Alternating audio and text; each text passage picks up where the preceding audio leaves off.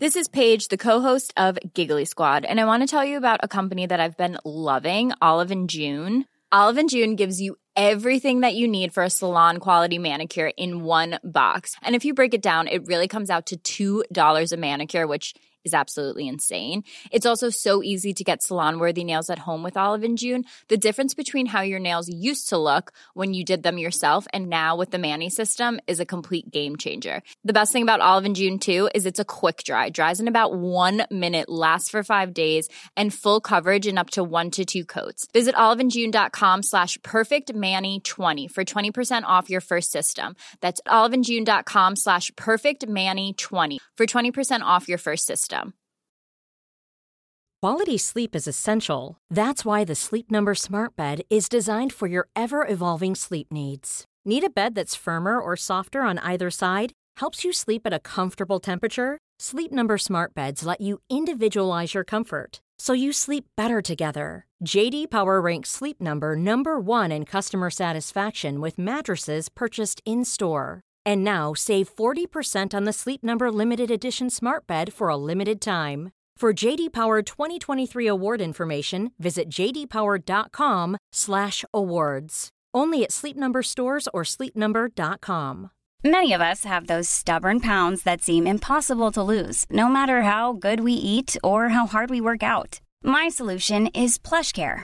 PlushCare is a leading telehealth provider with doctors who are there for you day and night to partner with you in your weight loss journey. They can prescribe FDA-approved weight loss medications like Wegovy and Zepbound for those who qualify. Plus, they accept most insurance plans. To get started, visit plushcare.com/weightloss. That's plushcare.com/weightloss. Podplay.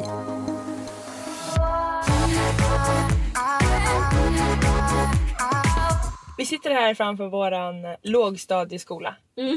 Jag kommer verkligen ihåg hur det lät när det ringde in. Det glömmer jag aldrig. Jag kommer verkligen ihåg när man genade genom skolbyggnaden för att komma till matsalen. Det fick man inte. Vad menar du? Du man gick in... Nej okej, du följde reglerna för mycket då. Nej, men man gick in ut där för att komma till matsalen. Fast man fick inte gå igenom utan man skulle gå här ut. Jaha, ja. Det gjorde jag säkert. Jag minns inte. Nej. Men det är väl inte en enda regel jag följt. Det var väl jag som hittade vägen.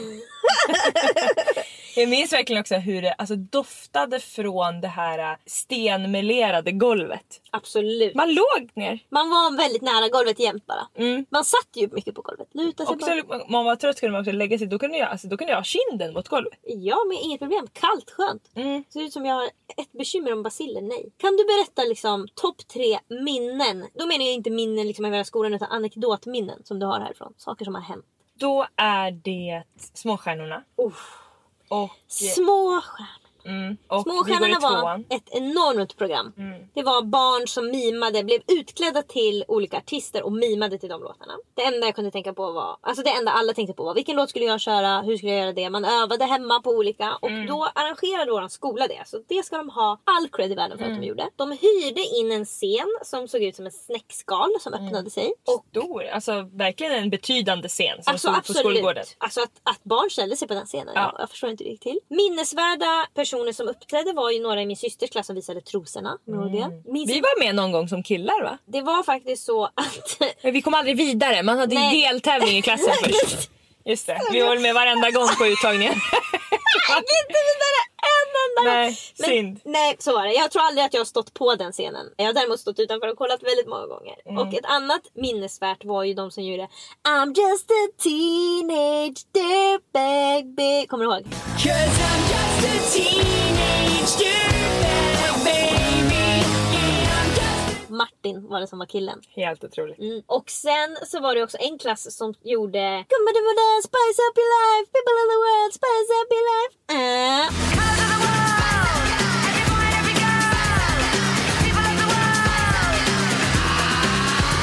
Och det de gjorde var att liksom hela klassen skulle få vara med. Alla tjejerna i klassen fick vara med. Så det var liksom 5 stycken Mel B, 7 stycken Mel C. Och så gick de in liksom en och en. Jag ser fortfarande den här murfasaden när jag hör den låten eller tänker på den låten.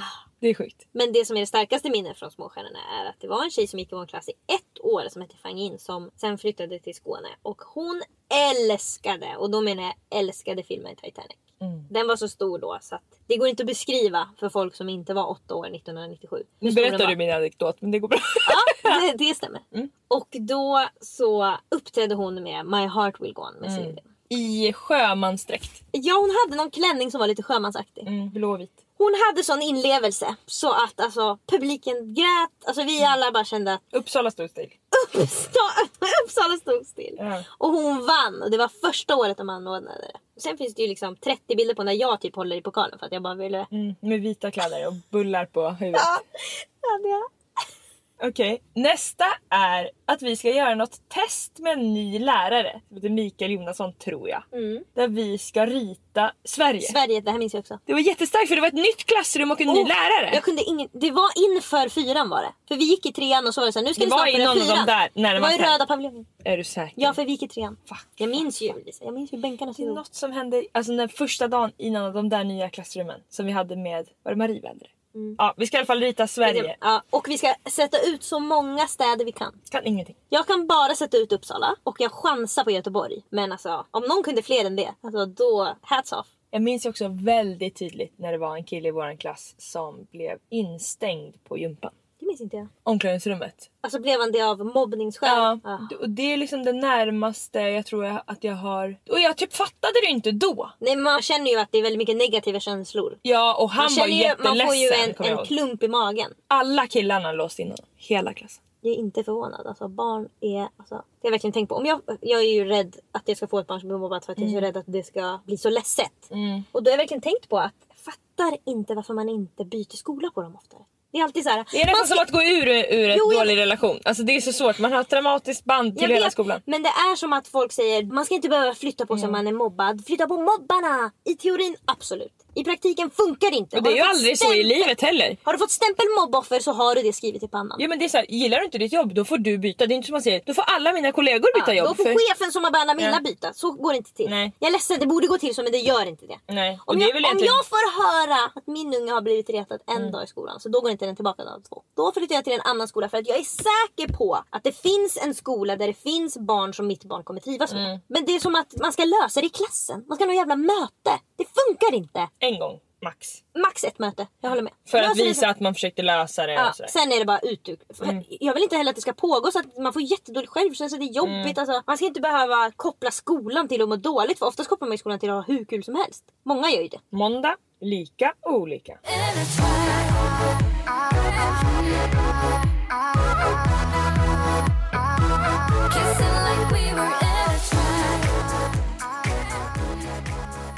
Jag är då inne på Psych Talk. Ja. Och då kom det upp för mig häromdagen från ett psykologkonto som en tjej sa att när man sover så ska man ju processera en massa saker i hjärnan och sånt. Och kroppen ska ju liksom läka. Ofta ska man är sjuk och så går man och lägger sig men jag kanske är frisk imorgon. Och tydligen så är det också då så att man håller sina händer där man behöver läka sin kropp. Eller där man behöver hjälp liksom. Man ska rikta det. Exakt. Väldigt många håller ju mellan benen. Yep. Och de har alltid tänkt att det är för att skydda och sådär. Vart håller du? Alltså antingen så har jag Du håller på höften också. Alltså den där armen som ligger på höften, den har gått generationer du. Man kan se bilder på liksom mormor, mamma, så det är bara alla ligger exakt likadant på sidan med armen. Och det är ju så bekvämt så att alltså, det är som att DNA säger bara du ska ligga så här. Alltså man bara det finns andra positioner och bara men känn på den här. Och då alltså man men samtidigt. Ja, man somnar direkt. Nej men annars jag har dem ju liksom vid halsen eller vid munnen ihopknycklade sådär liksom så att det, just det. Jag kan verkligen också ha dem mellan benen alltså att jag liksom kilar fast i alla fall ena liksom mellan låren. Just det. Men då är det väl ändå så att tummen är mot läpparna. Absolut. Vulvan är involverad. Jag menar absolut inte att jag lägger den vid knät. Nej. Utan jag är så högt upp jag kan komma mellan benen. Jag har också väldigt ofta faktiskt min hand på hjärtat. Du vet ju också vart jag lägger mina liksom över huvudet. Som en bebis. De ligger så. Verkligen. Då är man så, hur kan man sova så? Det är den mest blottade ställningen en människa kan inta. På rygg med armarna upp. Sover som en hund. Då är man trygg alltså. Ja. Så du tänker att det jag vill skydda är hals, röv Nej, men jag tänker, vi håller ju på hela tiden med kroppen utan att vi förstår vad vi gör. Det är som när man gör ett fotbollsmål så tar man ut händerna för man är redo för en kram. Och när man missar så tar man ju händerna för ansiktet för att man tänker att ingen ska behöva se det här hemska som har fötts till planeten jorden. Det värdiga som är jag. Ja. Nej, men det är verkligen alltså vart man... Alltså kroppsspråket, det är ju alla så här kroppsspråksexperter. Alltså man avslöjar sig ju hela tiden. Vi brukar ju verkligen... Vi har ett uttryck som heter att man visar sitt eget stjärthål. Jag vet inte om vi har tagit upp det i podden, men vi brukar säga att när man liksom avslöjar något om sig själv så visar man stjärthålet. Det här är något som många människor som vill ha en fasad håller på med. De tror att de upprätthåller någon form av liksom persona, men det enda de gör är bara att de böjer sig fram så här på skinkorna och så kan vi se rakt in i stjärthålet. Men ofta är det också att man blir beskylld för någonting. Jag kan ta ur mitt eget liv. Häromdagen så satt jag i bilen och hade väldigt mycket liksom samtidigt då i mitt huvud som jag skulle både planera och fixa, så var det ganska mycket som gick dåligt. Och då har jag så lätt att liksom tappa tråden. Både humöret, men det är väl humöret för att jag liksom har så många olika trådar då som jag ska försöka sätta ihop så att det ska lösa sig direkt. Och jag vet att om jag inte gör det direkt så glömmer jag bort det och det stressar mig också. Så då sa jag bara till Henrik att jag tror kanske jag sa jag vill inte prata om det här just nu. Och då tog han upp det någon dag efter. För då sa jag det igen om en annan grej. Jag vill inte prata om det här just nu. Och det kanske är lite barskt uttryckt. Jo, visst. Därför att det lämnar ju den andra som kanske har velat hjälpa till i någon slags limbo då. Så då sa han, du säger så hela tiden. Då berättade jag, jo men det är för att det är så mycket trådar som jag försöker ihop, så förklarade jag. Och då sa han, nu känns det som att du berättar för mig något som låter bättre än vad det är. Det känns som att du säger det bara för att du kan. Då sa jag, du tror att jag säger det för att det är någon maktgrej. Då upplever jag att han visar sitt stjärthål för mig. Exakt, det där är ett prima exempel på när man visar för mig är det så här, jag har aldrig sagt någonting. Den för intentionen att, skulle jag aldrig ha. Nej, jag kan inte ens komma på den. Att jag förstår inte hur jag ska säga att jag har många olika trådar för att jag ska kunna säga jag vill inte prata om det här just nu. Alltså, det är för många trådar. Det blir för många trådar nu. Ja, men och också faktiskt folk som ofta är svartsjuka till exempel visar också sitt stjärthål. För varför tror de hela tiden att andra ska vara otroliga mot dem? Jo, för de håller på går inne på olika sexchatter. Man pratar bara om sig själv hela tiden. Det är det som är att visa sitt stjärthål. Och det är ju verkligen något som man säkert håller på med. När man säger, men gud, nej, men det är ingen fara. Så visar man säkert med kroppsspråket, det här är stor fara. Här är mitt stjärthål, varsågod och läs. Alltså tid, det är bäst du vill. Och det är som också när man är med om något som är chockerande eller så tar man sig ju för hjärtat. Man kan ju verkligen också få en hjärtattack om man blir tillräckligt chockad. Det måste vi stanna upp i. Människokroppen är ganska bra, men psyket är så jävla skört. För mycket stress då bara packar ihop hela hjärnan bara, nu får ni stänga av alla funktioner för jag har fått sån information som jag inte kan processa. Tänk vad påverkad vi blir då av känslor. Alltså. Hela tiden. Alltså igår, jag säger verkligen ofta till David, jag vill inte prata om det där. Antingen säger jag, det där vill jag inte prata om just nu. Eller säger jag, det där vill jag aldrig mer prata om. Det sa jag häromdagen, han tog upp något som jag tyckte var såhär, det där vill jag inte prata om just nu och jag vill aldrig mer att du tar upp det.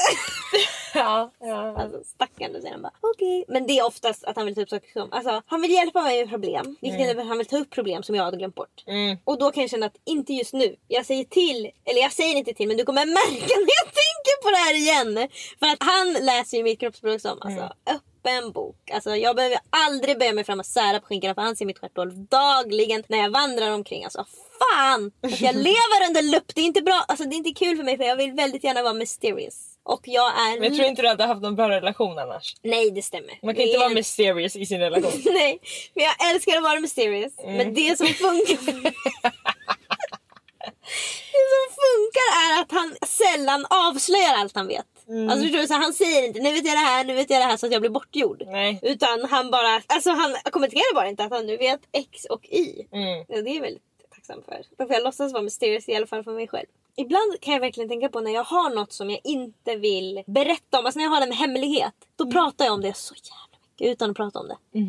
Om jag till exempel funderar på att flytta till Kenya, då kan jag säga saker som, tänk att vi ska flytta till Kenya. Så att folk bara, ja. Jag har ju så himla sällan, eftersom jag bara berättar alltså. Ja, men... Så jag känner inte riktigt igen det där. Nej, men då har jag ju avslöjat det mig själv då. Så att nästa gång jag säger, men gud, tänk att vi ska flytta till Kenya. Då kan jag bara säga, är det så att du vill flytta till Kenya? Och så lägger du bara en tass, så kommer jag bara berätta allting för dig. Något som man också kan veta, det är när folk kommer med tips, som till exempel vi gör ofta. Att det kommer ju antingen direkt från en själv, eller någon i ens snara närhet. Alltså absoluta närhet. Ett steg bort, det stämmer. Vi visar nu våra egna stjärthålar lite för mycket. Ja, men så är det ju. För man, alltså, så smart är inte människor så vi kan komma på olika... Alltså... Nej, man har ju bara man lever i sin egen hjärna och man har bara sina egna erfarenheter. Så att det är bara de som rullar i en ständig loop. Apropå en som jag borde ha förstått visade sitt stjärthål, men jag fattar inte. Det är när det här känner jag att jag kan prata om på grund av att Joanne själv har gått ut med vad som har hänt med hennes ex och hur han har betett sig. Jag stylade Joanne till säsong 2 av vår serie, Lisa och Henrik. Och då hade hon innan skrivit att jag vill inte ha så utmanande kläder, jag vill inte visa så mycket hud. Lite mer modest. Exakt, och det är inte första gången någon skriver det, så jag reagerade egentligen inte nämnvärt på det. Men det jag däremot reagerade på var att jag sa till samarbetspartnern, alltså företaget, att hon kan inte visa det här därför hon önskar att den här klänningen kan vi inte ha med i stylingen. Exakt, och då sa de till mig att vi har samarbetat med henne förut och då har hon visat såna här kläder. Så då skulle jag kunna fått en liten varningsklocka. Men sen hade hon också med sig sitt ex då, som satt i soffan hela tiden och tittade på och sa liksom trevliga saker och var liksom väldigt uppmärksam på hela situationen. Engagerad. Vi spelade också in ganska mycket TikToks och sånt, så de var säkert där i 2,5 timme och det är ganska länge att bara sitta i soffan och kolla. Så jag uppfattade det som, och det här skäms jag för idag, men jag uppfattade det som att han var världens bästa pojkvän. Alltså jag var verkligen såhär, gud, det vilken här partner. Är vilken partner som bara sitter utan att klaga, utan att, alltså du vet, så här, sitter där och bara kollar och är helt så här, inte liksom trött på situationen eller... Och där måste jag säga, Lisa, nu visar du bara ditt eget stjärthål igen. Jo, jag vet. Ja, men det var det jag tycker är intressant, att du har inte varit med killar som har velat sitta klistrade med dig när du gör saker, utan de har bara sagt, du får inte göra det här. Ja, och är eller de där jag gör så är det här de sura. istället. Ja, precis. Om du gör det där, då kommer jag göra det här. Men det är bara att, alltså det är det vi pratar om, att man har bara sina egna erfarenheter. Så det är så svårt att se saker som man själv inte har upplevt. Verkligen. Ja, och nu är jag ihop med en kille som tröttnar på vad jag än gör, eller han själv, i 10 minuter. Just det. Så du verkligen var med att om han skulle sitta i en soffa i 2,5 timmar, då han var... Nej, men alltså, jag ska aldrig ta med honom. För han skulle förstöra stämningen, han skulle gå omkring och sucka där, han skulle bli tappa bort något. Alltså, tappa bort något? Ja, men sin mobil typ, och så måste vi alla leta. Så jag sa också till Hanna som var med och liksom hjälpte till med innehållet att gud, vilken kille. Alltså tänk, han var där och han hade också kört henne från Linköping till Uppsala och tillbaka. Det är normalt i många relationer. Emily, nu när vi ser det utifrån så förstår vi att han var bara där för att kontrollera henne. Ja. För hon skulle kunna åka tåget och varit hos några kompisar i Stockholm. Han var inte där för att peppa henne och säga att hon var fin i kläderna. Han var där för att säga att hon inte hade för lite kläder på sig. Stämmer. Och egentligen det tyckte han var värt att lägga hela sin dag på. Ja. Hela sin dag ville han lägga på, inte att stötta en person han älskar, utan att kontrollera en person han hatar. Nu tänkte jag prata om min eller mina kvinnors klädstil. Okej?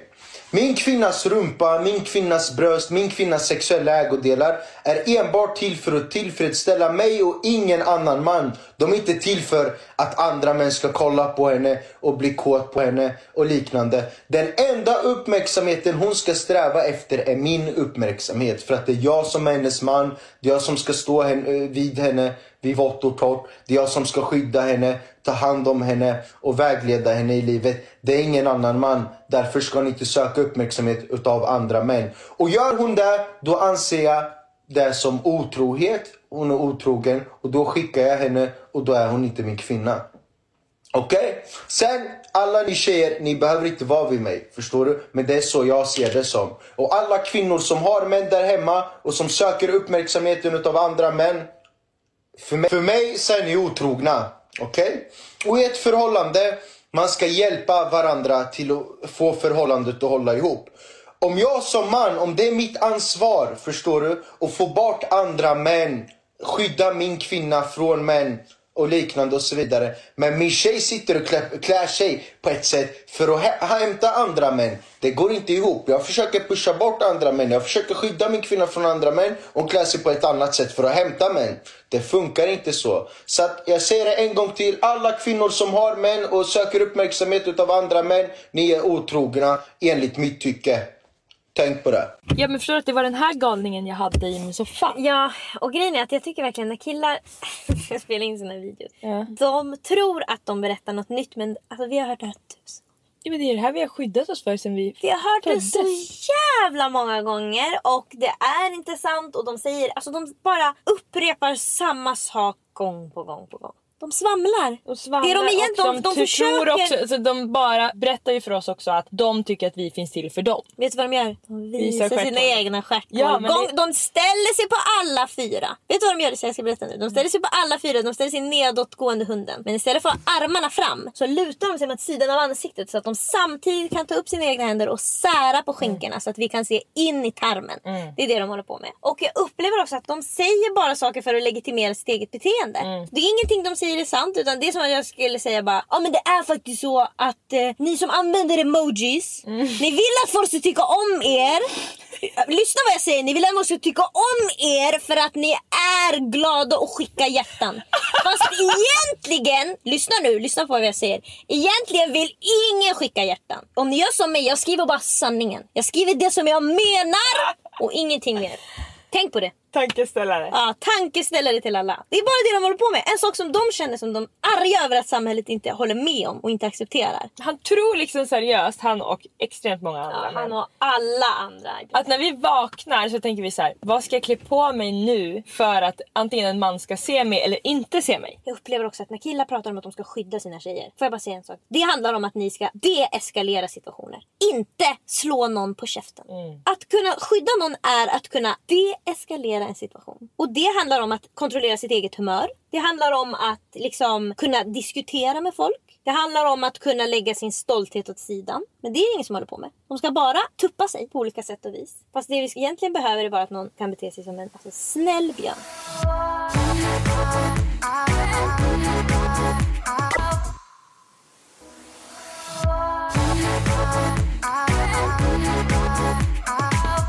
Dags för Dymo Stockholm tänker högt.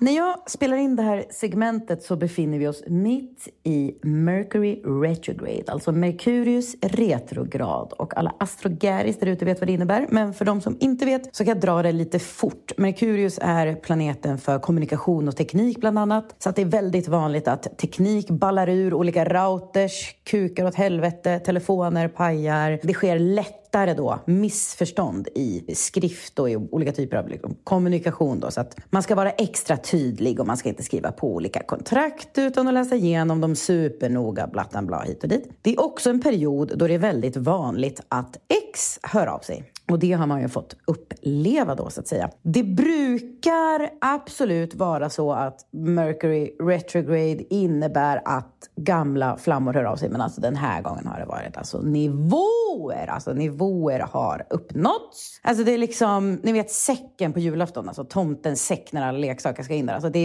är verkligen, alltså det är något i den stilen. Alltså det är bara badam, bam, bam, bam. Alltså alla ska in. Alla vill ha en plats i säcken. Så det har man ju fått vara med om. Det är högt och lågt som har hört av sig vid olika tidpunkter. Jag skulle säga att de flesta som hörde av sig liksom kunde jag förutspå. Alltså det var så här, ja det är klart att de inte kunde stå emot detta planetskifte. Men det var faktiskt en bubblare den här gången. En kille som jag bara träffade en gång men hade en otrolig kemi tillsammans med i början på februari. Jag är ganska säker på att det var, för det var innan alla hjärtans dag, så var det. I början på februari. Det var liksom woho, aldrig upplevt något liknande. Alltså många lovord kom från denna människas mun. Det skulle bjudas på middag och det var det ena och det fjärde. När han sen då gick upp i rök och inte svarade på mina sms så fick jag dansa vidare i livet, som jag ju har lärt mig. Och som jag också har försökt lära er flera gånger, det här med just ghosting. Att ghosting i 9 fall av 10 inte handlar om en själv.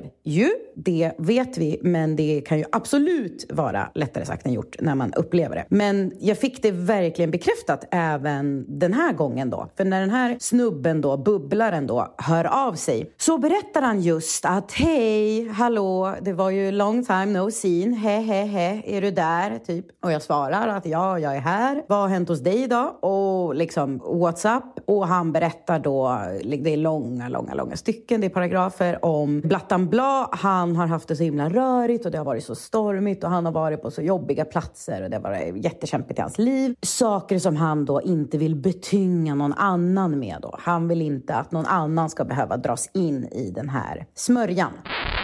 Alltså det där, när folk säger jag vill inte tynga dig. Det är ju det har aldrig stämt. Nej, det är bara en fasad från att jag orkar inte gå in i den här känslan själv. För då vet jag att jag måste ta tag i mig själv. Stjärthål. Och det är så himla taskigt att säga till någon annan. Jag vill inte tynga dig med det här. För det är också som att säga att du orkar inte bära det här. Eller du klarar inte av att hjälpa mig med det här. Grejen är att det är också manipulativt. Jag vill inte tynga dig med det här, för då måste den andra säga: men det är klart jag hjälper dig med vad som helst.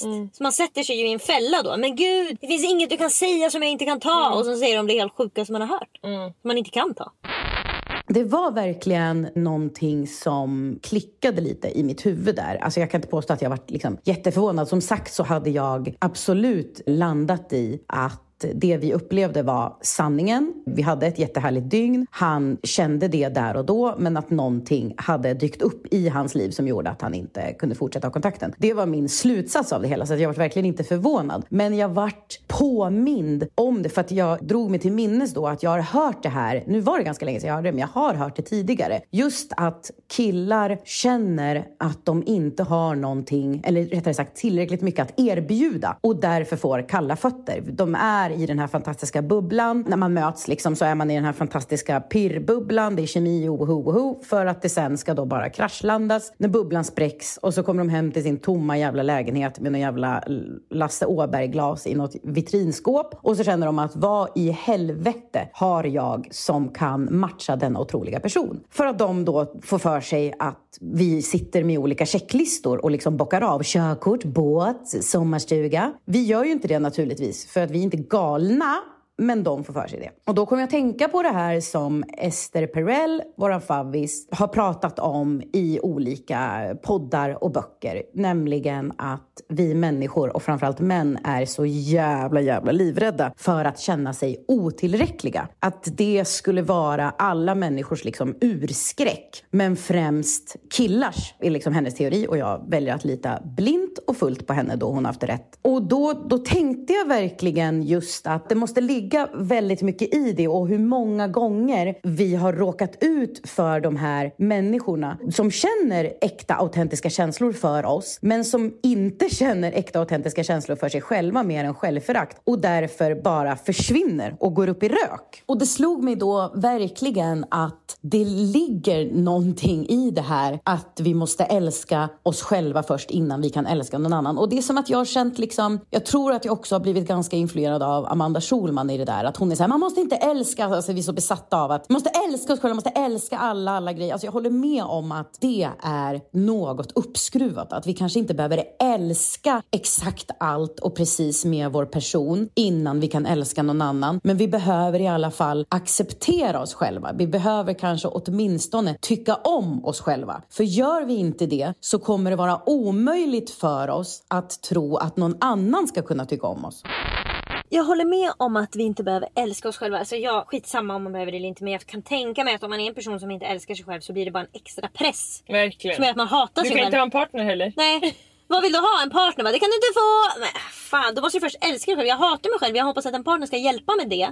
Men det som Charlotte säger, man måste acceptera sig själv. Men det som vi pratar om hela tiden är också att du måste visa dig själv. Om du visar vem du är och liksom alla dina svagheter, all din sårbarhet, då är det lättare att älska dig, för då ser man dig som en hel person. Tänk om han hade skrivit till henne: gud, det här var, som jag sa, så har jag aldrig varit med om något liknande, så jag känner mig lite snurrig nu på det här, och det triggar igång olika känslor i mig. Alltså Charlotte hade ju varit den bästa mottagaren. Men nej, kroppar in i skalle. Och även om jag vet att jag har tjatat om det i podden såväl som på min Instagram jättemånga gånger om det här med ghosting och bla bla bla, så tåls det att sägas igen att det har så himla sällan med oss att göra. Vi sitter hemma på kammaren och slår på oss själva då och tror att jag hade för krokig näsa, jag hade för tjocka lår. Nej, det kan vara att du var precis tvärtom. Du är det vackraste, mest intelligenta, otroliga, talangfulla person som han någonsin har träffat. Det kan vara hon också såklart. Jag talar ju nu utifrån mitt perspektiv, och då blir det ju han då. Men så behöver det inte vara. Men att det kan vara viktigt att påminna sig om att det också kan vara tvärtom. Du kan vara så pass otrolig så den här personen då känner att det är omöjligt. Alltså det är bara backa ut ur den här situationen som gäller nu. Sen att de är pissrotter som inte kan ta sig tid att formulera det så att vi kan få frid och liksom förståelse och någon form av avslut. Ja, det var ju tråkigt då. Men det är ju en annan otrolig rädsla, och det är ju ett helt annat poddsegment.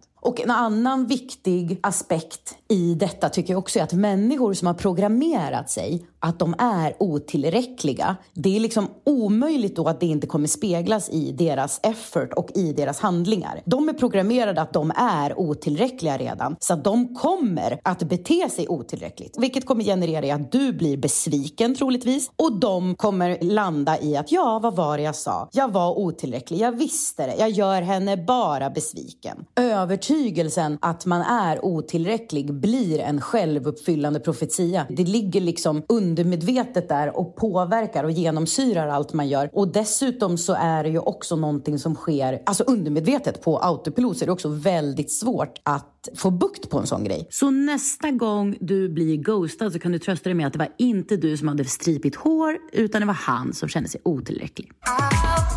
Alltså jag känner också att oavsett om det var för att du var för härlig eller om det var för att du var för rutten, så skulle jag gärna vilja att det är för att jag är för härlig. Alltså jag kan inte tänka mig, och det är såklart alltså att jag har en släng av hybris och liknande, att jag kan inte tänka mig en verklighet där en kille som jag får kontakt med inte tycker om mig. Det känns, jag förstår att det finns folk som inte tycker om mig, men de har inte heller jag fått kontakt med. Nej. Om jag känner att det har varit 24 timmar av passion och glädje och fyrverkerier, då har det varit det. Och då är det personens personliga problem som gör att det inte blir någonting. Det är inte att jag luktade konstigt. Det köper jag inte. Nej, jag håller verkligen. Det köper inte du heller. Nej. Absolut inte. Känner man att man har haft spark, då har man haft spark. Det inbillar man sig inte. Det är inte killar. Maila oss på likaolikapodden@gmail.com och ge gärna podden 5 stjärnor i din podda. Ha det så bra. Hejdå! Every night in my dreams I see you, I feel you. That is how I know you. Go on. Far across the distance and spaces between us, you have come to show you. Go on. Near, far, wherever you are, I believe that the heart does go on.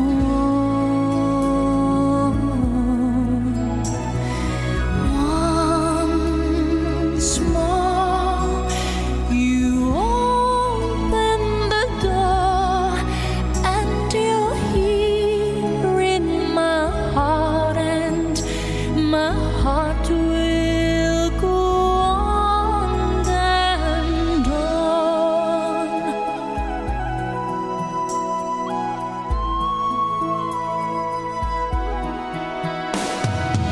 Love can touch us one time and last for a lifetime, and never let go till we're gone. Love was when I loved you one true time. I hold you in my life, will always go on.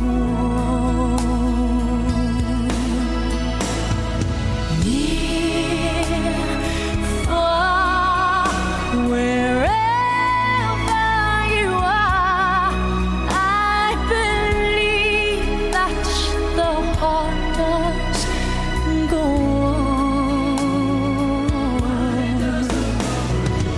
Once more, you open the door, and you're here in my heart, and my heart will go on and on.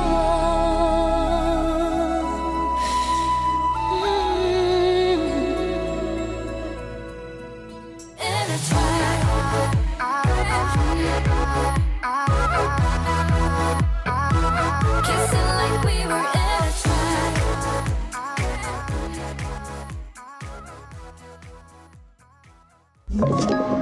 Podplay.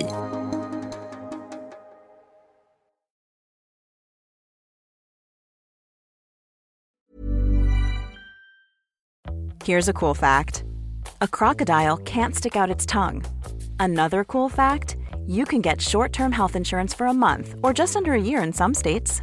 United Healthcare short-term insurance plans are designed for people who are between jobs, coming off their parents' plan, or turning a side hustle into a full-time gig.